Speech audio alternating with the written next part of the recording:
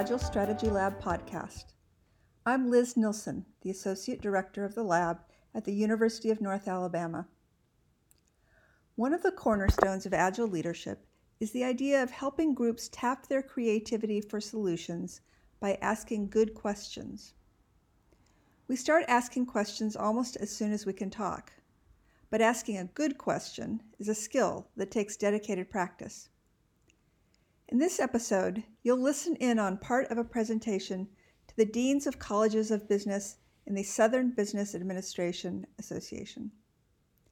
Janyce Fadden, the Director of Strategic Engagement at the University of North Alabama's College of Business, talks about what makes for a good question and how you can design a question that will help you, or any group you're a part of, identify possible paths to addressing a complex challenge. Agile leadership as a discipline rests on the work of many great thinkers that have come before us. This skill, asking appreciative questions that can frame a conversation, borrows from several people. You'll hear about a few of them in Janyce's discussion. Gervais Bush of Simon Fraser University in Vancouver, British Columbia, has also done important work in this area that has helped us refine our thinking. We're grateful for his contributions. Here's Janyce.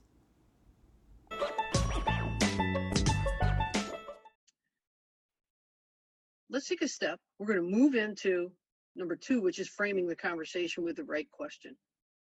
And so we start with this idea of how many possible answers are there to the question, what's the sum of 5 plus 5?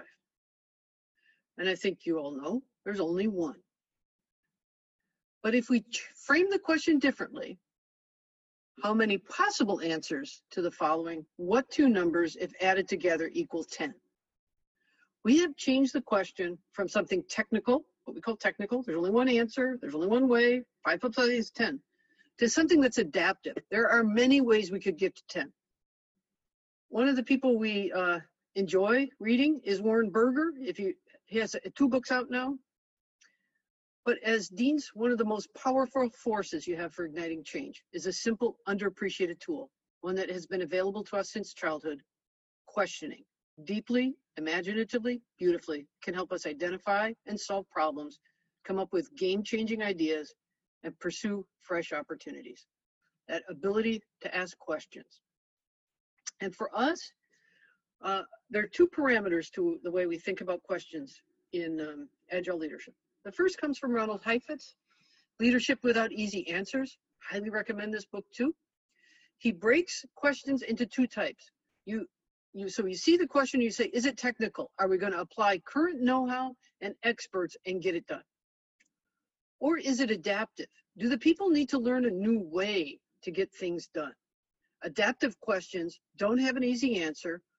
Often, nobody in the room is responsible for the answer. Many people are responsible for the answer. So it's going to take a group of people to learn a new way to build an answer. So is the question technical or adaptive?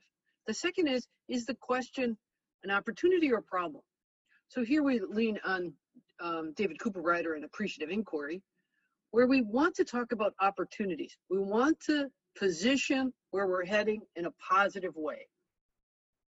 When we talk about problems, we look at our shoes and we get into blame language. When we talk about opportunities, you'll see it in the room. People's eyes will move to up. That's, people are thinking when that happens, and people start practicing a new way to look at things. So let's start some practice. One thing that we want to say is when you use appreciative inquiry, results in adaptive questions that will surprise you, that will touch a person's heart and spirit, that will prompt stories that build relationships and force us to look at reality differently. So imagine, here's one question. Imagine our community as a place known for an arts ecosystem where local artists can make a living doing what they love. What would that look like? Well, clearly there's not one answer to that. There are many answers to that question. And so how could you convene people to answer that question, to find an outcome they're looking for and find a path? Here are 3 more quick examples. For a nonprofit, Imagine a community where agencies and systems don't re-traumatize those with trauma histories. What would that look like? Or the chamber might say, imagine that the business of doing business in our community was simple. What would that look like? Or public workforce. Imagine that residents had a clear pathway to in-demand job opportunities in the area. What would that look like?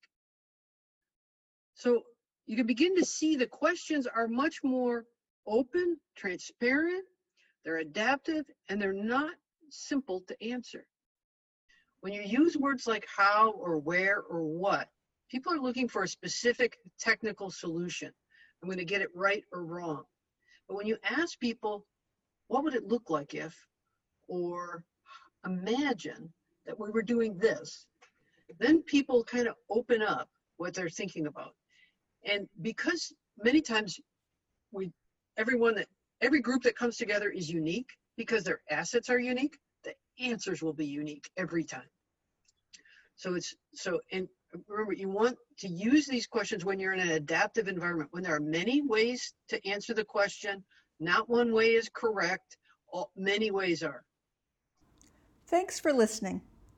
Learn more about the lab and how we use tools to help organizations address complex challenges at agilestrategylab.org.